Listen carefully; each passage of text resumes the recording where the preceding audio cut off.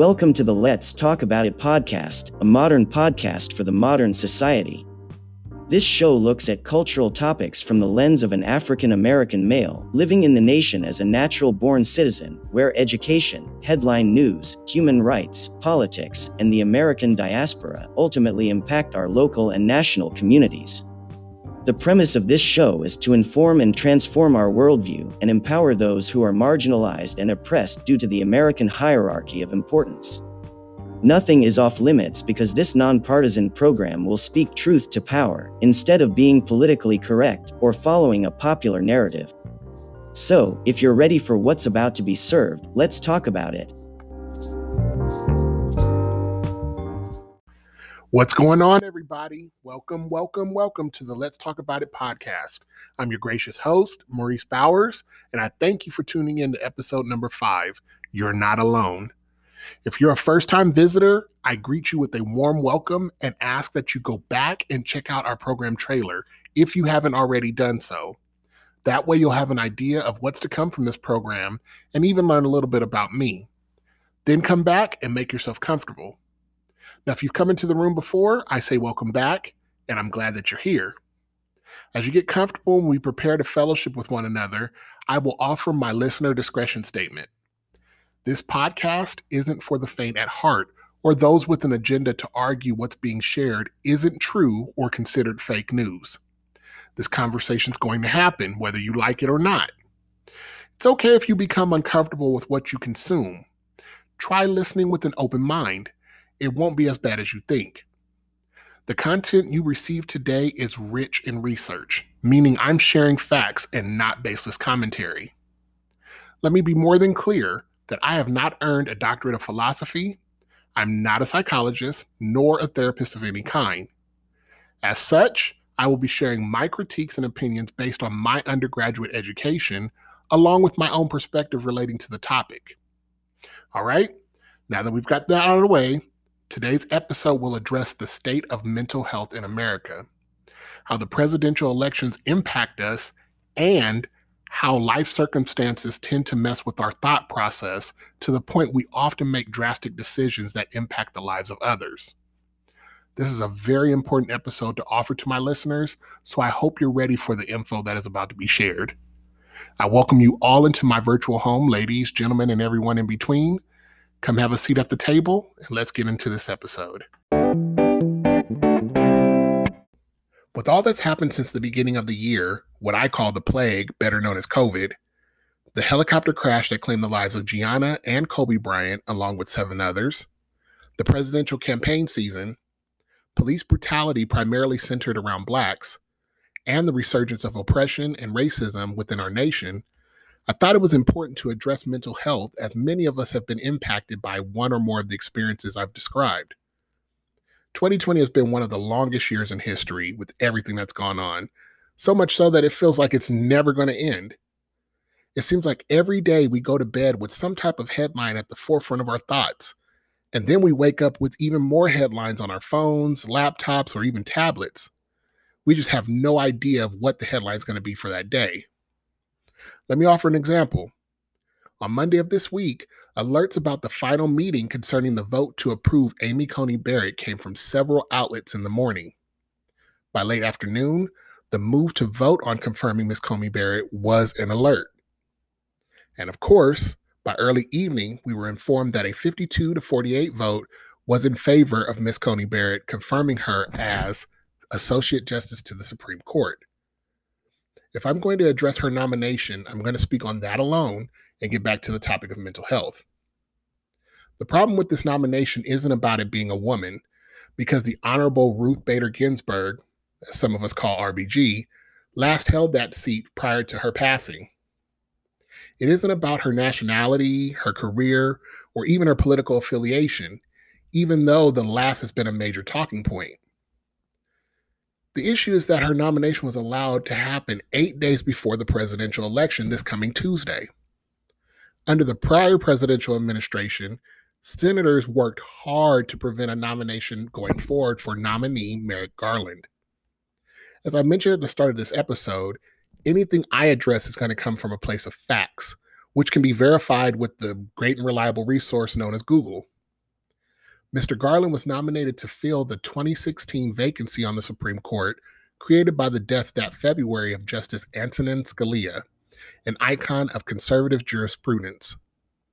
But even before President Obama had named Garland, and in fact only hours after Scalia's death was announced, Senate Majority Leader Mitch McConnell declared any appointment by the sitting president to be null and void. He said the next Supreme Court justice should be chosen by the next president to be elected later that year. In a speech that August in Kentucky, McConnell went on record to say, "One of my proudest moments was when I looked Barack Obama in the eye and I said, 'Mr. President, you will not fill the Supreme Court vacancy.'" But he wasn't alone. 11 Republican members of the Senate Judiciary Committee signed a letter saying they had no intention of consenting to any nominee from President Obama. As a result, no proceedings of any kind were held on Garland's appointment. The Supreme Court had to convene that October with only 8 justices, divided often between the 4 appointed by Democrats and the 4 appointed by Republicans. Shorthanded, the court deadlocked on a number of issues and declined to hear others. For his part, McConnell argued that the Democrats had at least contemplated a similar tactic back in 1992, when President Obama's vice president, then Senator Joe Biden, was chairman of the Senate Judiciary Committee and mused about urging President George H.W. Bush to withhold any nominees to the High Court until the end of the political season. At the time, the Senate had just been through a bruising battle over the 1991 confirmation of Justice Clarence Thomas. As it happened, no vacancy occurred in 1992. But McConnell and others referred to the quote-unquote Biden rule nonetheless in justifying the blockade of Garland.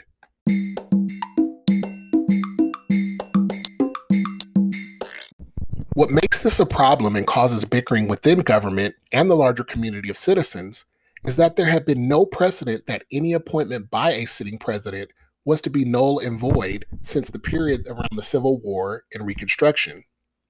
No Democratic president has made an appointment while Republicans hold the Senate seat since 1895. This is essentially in line with what Democratic Senate leader Chuck Schumer calls the height of hypocrisy. The effort led by Senator McConnell was a punishment levied against both the Democratic Party and the American people for nothing more than electing the nation's first African-American president into office for 2 terms. You may say that isn't true, and if that's the position you choose to rest on, by all means, rest on it. However, facts are facts. Senator Eric Cantor went on record in December 2008 as saying, "We're not here to cut deals and get crumbs and stay in the minority for another 40 years. We're going to fight these guys." He believed that if Republicans stuck together and made sure the president couldn't brag about bipartisan support for his progressive priorities, they could make him pay a political price for failing to cure the partisan divisions in Washington. The goal was not to make Democratic initiatives more palatable to conservatives. The goal was to make those initiatives unpopular, to scuff up President Obama's post-partisan "yes, we can" media shine, and eventually drive the Democrats out of power. In January 2009, Senator McConnell gathered the Senate Republican caucus in the members' room of the Library of Congress to warn his colleagues that they would have nothing to gain from working with the incoming president, that bipartisan cooperation would just make President Obama look like a hero. Republican leaders simply did not want their fingerprints on the Obama agenda. As McConnell explained, if Americans thought DC politicians were working together, they would credit the president. But if they thought DC seemed as ugly and messy as always, they would blame the president. In his first 2 years in office, President Obama and the Democratic majority did a lot. They provided the stimulus package, the Affordable Care Act, sweeping Wall Street reforms, and even brought troops home from Iraq. But he was unsuccessful in convincing the public to like what he did as a result of Republican tactics. The ugliness of it all has led to a resounding presence of voters using social media to be bold in disrespecting others in a way that they wouldn't be so bold to do face to face. Rather than operating with a mindset of agreeing to disagree, the agenda of individuals has been set on proving others wrong and labeling people as anything but children of God if they don't subscribe to a certain party. This has been evidenced even in the process immediately following the passing of Justice Ginsburg. There wasn't a bipartisan belief that agreed on pushing a new justice into the vacant seat. That was done as a measure to successfully have advantage in terms of representation. 6 Republican judges, 3 Democratic judges. This was an intentional disregard for the democratic process and a definite hypocrisy of political proportions. Instead of owning up to a power play, the Senate, along with Sir Tweets-a-Lot, moved quickly to have hearings to approve Amy Coney Barrett as the next justice. There was no list of potential candidates to consider, but just a quick pick of an individual at the ready by 45. For what reason? To have someone on the bench who can help disband the Affordable Care Act without having a plan to replace it, meaning millions of Americans would immediately lose the coverage they currently had. This was evidenced by the near immediate actions that took place over this past weekend, with Senator McConnell stating Sunday evening, "A lot of what we've done over the last 4 years will be undone sooner or later by the next election. They won't be able to do much about this for a long time to come." With a sense of pride, he proclaimed, "By tomorrow night, we'll have a new member of the United States Supreme Court." This form of behavior doesn't lend to an example of proper conduct or even character for our younger generations to follow. It just shows the tactics that are used when working in different atmospheres. A group I follow on LinkedIn called Leadership First posted a point that needs to be implemented among leaders in government during election season and beyond. It reads, "Truly successful and inspiring leaders must be willing to make several types of sacrifices to elevate their people. Great leaders serve those they're responsible for, no matter what. They don't have the luxury of blaming others. Instead, they own every failure and work tirelessly to help fix the problems. They understand that credit for successes must go to those who help make those successes possible, and they must be publicly recognized for their efforts. They inspire and motivate their team every day to ensure that everyone becomes the very best version of themselves. That's leadership. And unfortunately, many people are not willing to sacrifice for their team. In many instances, people want the perks of leadership without accepting that when you're a leader, it comes with a price." It's time for us to take a break, so when we come back, we'll blend the conduct of government in recent events with the impact that it has on the mental well-being of this nation's citizens, not just politically, but in our daily functions and capacities. You're tuned in to the Let's Talk About It podcast. We'll be back in a moment.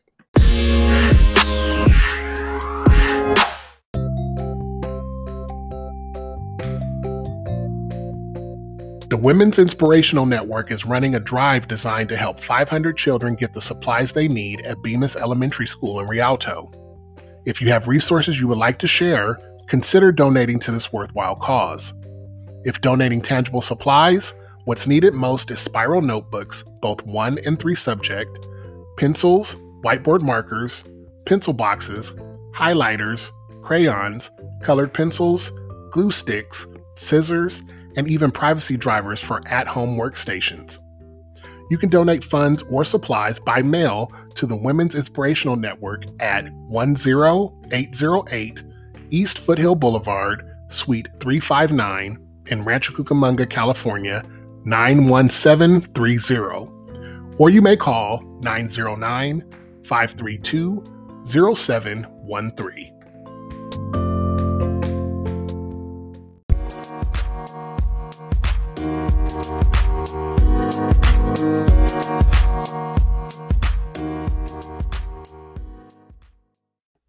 Welcome back to the Let's Talk About It podcast. I thought it necessary to tie off what I was saying in the last segment by playing a clip that I was able to locate on the C-SPAN website. I'll explain more about it in just a moment, but take a listen as this clip is just over 3 minutes long. Mr. President, first I'd like to congratulate President-elect Obama on his victory. It's a rare honor for the Senate to send one of its own to the White House. In fact, I think it's only happened 2 other times, Warren G. Harding and John F. Kennedy. That is directly from the Senate to the White House. Regardless of party, every one of us, I'm sure, feels a certain institutional pride in the event.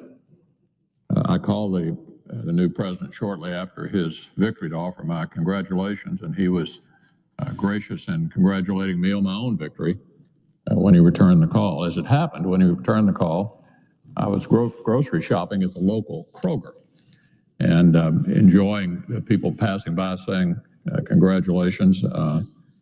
And so there I was in front of the cereal talking to the new president on my cell phone. What I told him was that we'd all be here to work with him once he takes office. I think both of us are eager to confront the challenges ahead. I told him he can expect cooperation on the confirmation of qualified nominees to key cabinet posts. Faced with 2 wars overseas and a complex financial crisis at home, the American people shouldn't have to worry about a power vacuum at places like the Pentagon, the State Department, Treasury, or the Department of Homeland Security. Now, history offers a fairly clear path to success or failure for new presidents. It's there for every new president who comes in to observe. And the path I've discussed for the president-elect is one that can lead to success. As I see it, we face a simple choice. We can either work together to confront the big issues of the day that neither party is willing or able to tackle on its own, or the majority can instead focus on a narrow partisan issue set that appeal to a tiny sliver of the populace, but which lack the support of the American mainstream. In my view, the choice is rather simple, but the work that follows will not be. So I hope President-elect Obama will go after the big things and go after them early. If he does, our chances of achieving a positive result for the American people will be greatly increased. We could start with some of the things President-elect Obama spoke about on the campaign trail, such as cutting spending, paying down the national debt, providing speedy tax relief, committing to a long-term strategy for energy independence, and reining in our out-of-control entitlement spending that threatens to consume 70% of the federal budget in just 9 years. Let me just say that again. Our out-of-control entitlement spending will consume 70% of the federal budget in just 9 years. These are the challenges Senator Obama campaigned on. They also happen to be issues upon which Republicans and Democrats should be able to reach some agreement. The American people are looking to us to resolve these issues, and Senate Republicans are eager to get that work done. Senate Republicans are eager to get the work done. Issues upon which Republicans and Democrats should be able to reach some agreement. That clip is from November 15th, 2008, almost 2 weeks after the presidential election that turned Senator Obama into President-elect Obama. Now, what should be quickly recognized is that such a speech as the one you just heard sounds good in nature, but it's the complete opposite of the experience we as citizens of this nation have had for nearly 12 years. There isn't much that needs to be said concerning political behavior, since I've already laid the foundation in the prior segment. However, such a display of elementary schemes and tantrums has a way of impacting our own mental well-being. The constant barrage of news highlighting the falsehoods and untruths from those in power have shaped the attitudes of people to become so bold and brazen in how they speak to another person, or even treat people that they consider less than. According to NBC News, 47% of workers surveyed say the election has affected the way they work as of March 3rd this year. 38% said that they avoid talking to colleagues because of their political views, which I believe is the best way to keep the peace at work. Because of all the things we've encountered this year, in addition to this election season, people have become bogged down with what therapist Stephen Stosny calls election stress disorder, which coincides with headline stress disorder, which I'm sure many of us have been susceptible to throughout this year. Without going too deep into the 9 ways to cope with the political news cycle, I'll read the headlines and you can go and look up the details later. Number 1, it's good to care, but you need to set boundaries. 2, practice values-based living. 3. Take a social media break. 4. Limit your news consumption. 5. Set an alarm for the news. 6. Ask yourself these 2 questions when reading the news. Is this article helpful? And is this article real or reflective of my own truth? If the answer is no, move on from it. 7. Pick up a new hobby or go to a very funny movie, which we know right now you can't go to, but use Netflix if you have to. Change what's changeable and control what's controllable, and understand the difference, comes in at number 8. And finally, number 9, celebrate the good things in American politics.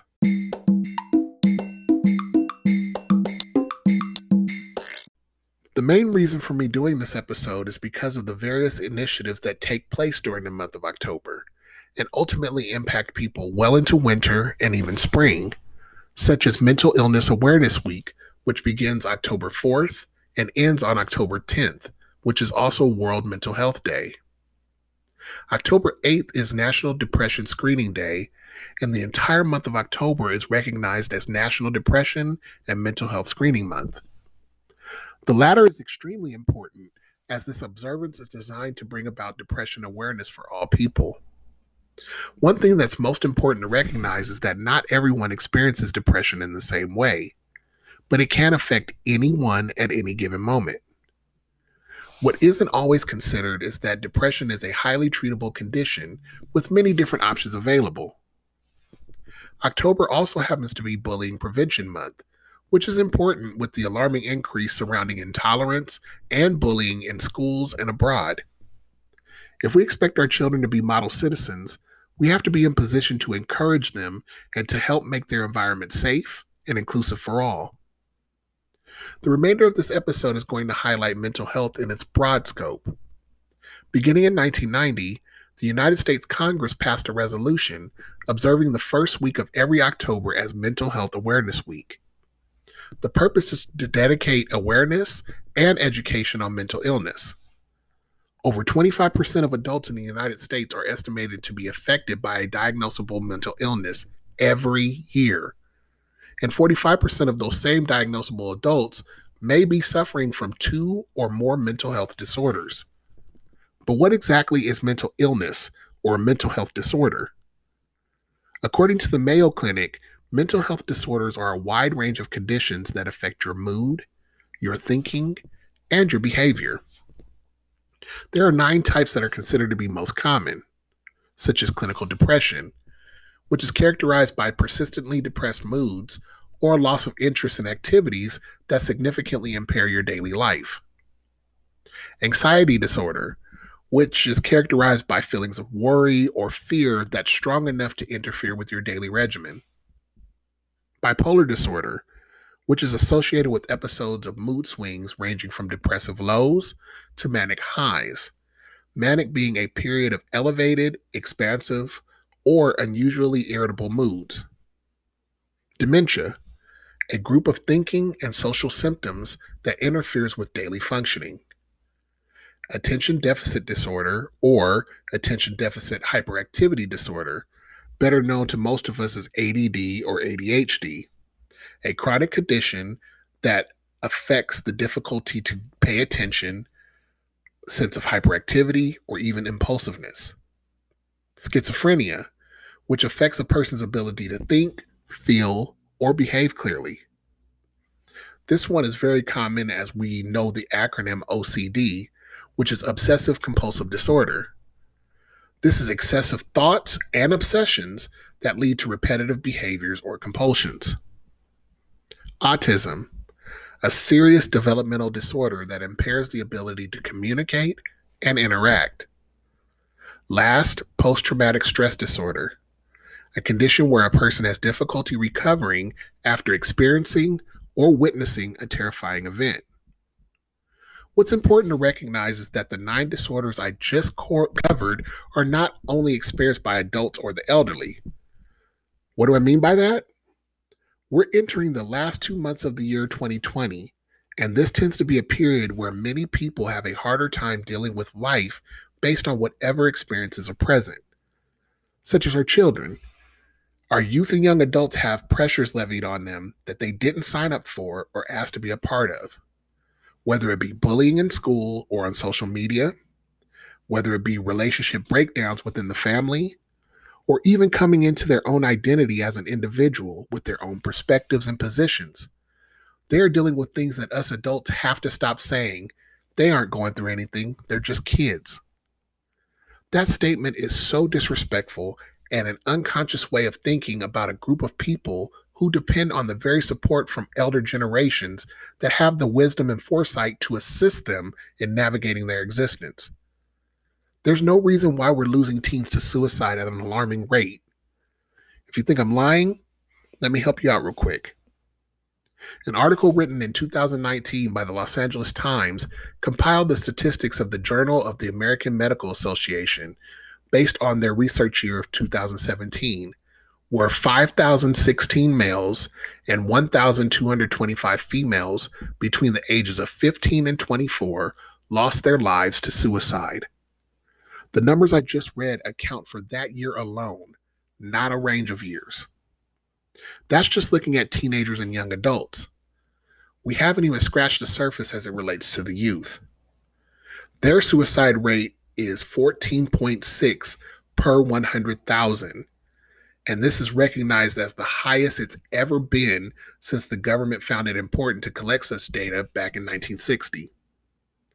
To help you understand the severity of suicide, it is now considered to be the second leading cause of death for Americans between the ages of 10 and 34.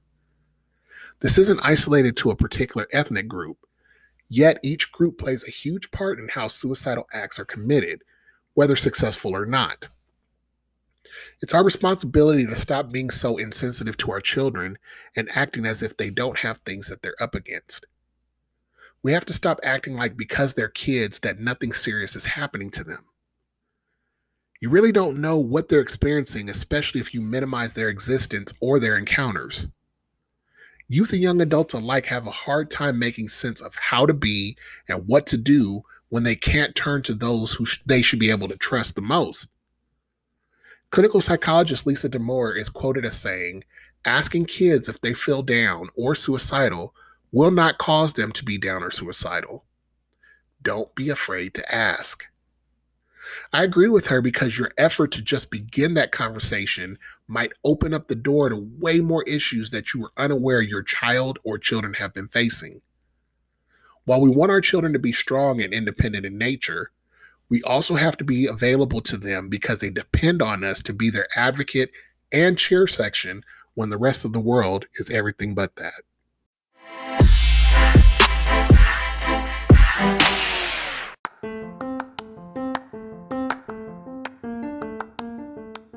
Like any parent or guardian, we wish to have access to the best resources and education for our children so that they may reach their goals and dreams, as well as prepare for success in college and their career.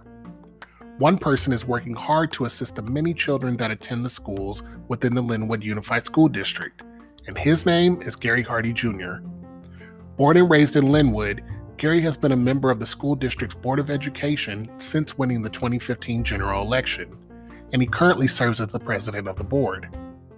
He also serves as president of the California Association of Black School Educators, a nonpartisan organization consisting of elected and appointed school officials, administrators, and instructors from across California who are committed to advancing equity for Black students. Gary is an experienced policymaker and advisor with a demonstrated history of working in education management and various government platforms. His top priorities consist of expanding access to early childhood education programs to include ages 0 through 3, ensuring schools are safe, clean, and welcomes parents as partners while increasing parent engagement, and ensuring educational excellence for all students through equity, access, and justice by meeting the individual education and personal needs of every student with the strengthening of the district's student services and health collaborative. If that weren't enough, he's also a parent whose daughter is growing in the Linwood School District. Re-elect Gary Hardy Jr. to the Linwood School Board. Linwood Teacher's Choice.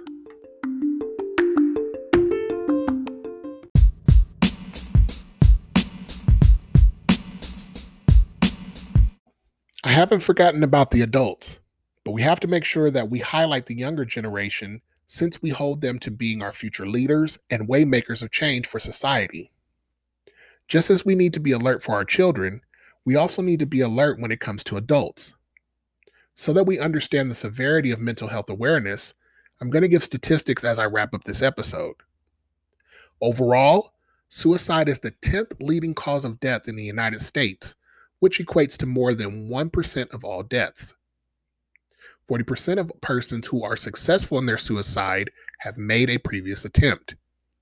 However, 9 out of 10 people who attempt suicide and survive do not attempt the act at a later date, which does bring about some comfort, but still shows the problem is real. Suicide rates are highest among adults between the ages of 45 and 64 at 19.6 per 100,000, with the second highest rate being 19.4 per 100,000 among those ages 85 years or older. Males are 4 times more likely to die by suicide in comparison to females being 3 times more likely to attempt the act in the first place. 44,000 Americans die by suicide each year, accounting for 1 death by suicide for every 25 attempts. When it comes to adults, factors such as employment or the inability to provide for oneself or family is often a critical factor that leads to depression and even suicide. Not to mention substance abuse such as alcohol or the abuse of prescription or street drugs. This creates a system that spirals out of control and can cause people to act out of character or even commit crimes when, if they were in their normal state of mind, they would never find themselves doing. The good jobs that used to be available to people with or without college degrees have become less and less with our economic fluctuations. This impacts the sense of meaning and purpose that employment helps each man and woman to maintain. Underemployment is just as much of an issue as unemployment is, yet we don't consider the experience that many people are subjected to because we often refer to decades past and how things always seem to turn around for everyone. And I do believe that somewhere around the corner, things will become better for people. However, people don't have the same sense of hope when they aren't able to keep what they've earned, whether they're a homeowner or responsible for a car note or two. It's as if their entire world is closing in on them. And instead of them reaching out to those closest to them, they often clam up and isolate themselves, similar to how animals do when they know they're about to perish. They don't want their family to have to be worried, so they attempt to hide, only to be found later, and that sense of grief becomes even more heavy. Whether it deals with perfectionism, anxiety, depression, or some form of substance abuse, it's our responsibility to look out for one another, whether you think so or not. Offering support won't make their situation worse. It will actually reduce their stress because they know that someone actually cares. If that person is too far gone beyond what you have the ability to help, support them with encouragement to find a professional who is trained to assist in the coping process, as well as establishing a foundation that will lead them to being in better emotional control of their life and various experiences they encounter. We have to remove the stigma that because we see a therapist, that means that there is something wrong with you, as if you don't belong in society. Just like a medical doctor is designed to treat physical ailments, a therapist is designed to deal with psychological ailments. They are for your benefit and not to move you into a behavioral health center, unless you are unable to manage yourself in a safe and sound manner. And even in those instances, just as there are 12-step programs for Alcohol or Narcotics Anonymous, those centers can also work to rehabilitate you so that you are in complete control of your life and can return as a productive citizen within your community. I don't know who is supposed to hear this episode, but I hope that what I've shared helps to build a sense of confidence for those who are struggling, as well as those who surround individuals who are struggling. All right, everybody, that's a wrap for episode number 5 of the Let's Talk About It podcast. I thank you for listening to the sociological perspective about the impact of mental health issues within our country from the mouth of an African American man. Whether you're listening to this broadcast from your computer, your cell phone, your tablet, or even as part of your commute, Your support is not taken lightly and greatly appreciated. If it's not too much trouble, be sure to subscribe to this podcast and even drop a review. Whatever your favorite podcast platform is, you'll see an option to either follow or subscribe. Just click the button and you're good to go. A 5-star rating will also help to get this show among more listeners and move it up the ranks. If you or someone you know is dealing with suicidal thoughts, help is available, and the National Suicide Prevention Lifeline is the resource. You can call 1-800-273-8255. Again, 1-800-273-8255, and someone will receive you and respect you. If you or someone you know may be experiencing other mental health crises, there's a crisis text line that's available, and all you have to do is text the word HOME to 741-741.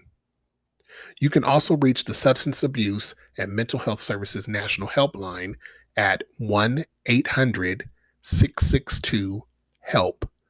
That's 1-800-662-4357. You can also Google mental health hotlines in your area that can be of assistance. But whatever you do, don't suffer in silence.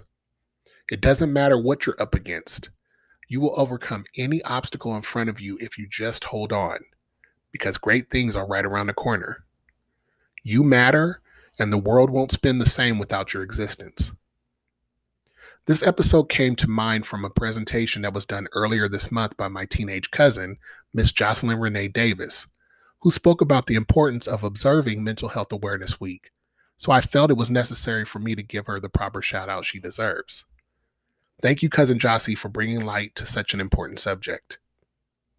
One last thing, as I've been talking about this over the past few episodes, if you do nothing else within the next 5 days, make sure you go vote like your life depends on it, because it does. Election Day is Tuesday, November 3rd, so make sure you get out to the polls and exercise your right for your voice to be heard concerning your local, state, and national communities. As always, thank you for coming over to the Let's Talk About It podcast, and I look forward to sitting down with you again at the table soon.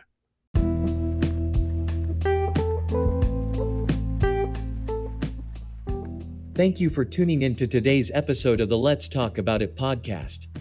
We hope something that was said was both informative and transformative in terms of your place in the world and how various systems impact you. One person cannot change everything that's wrong, but one person can begin the process of creating positive change. New episodes of the podcast will be available on Thursdays via your favorite platform: Apple Podcasts, Google Podcasts, iHeartRadio, Spotify, TuneIn Radio, or other available networks, so be sure to spread the word about this show. If you have any comments relating to this episode, or suggestions for future episodes, you can submit those by email to talkaboutitpod@iname.com. You can also connect with the show on any of our social media accounts. We can be found on Facebook as the Let's Talk About It podcast, or you can reach our host directly via Instagram or Twitter with the handle @MauriceB, as in boy, 8703. Make sure, if you do nothing else, be kind, stay humble, and work hard in all that you do. Until next episode, may love, peace, and blessings rest upon you.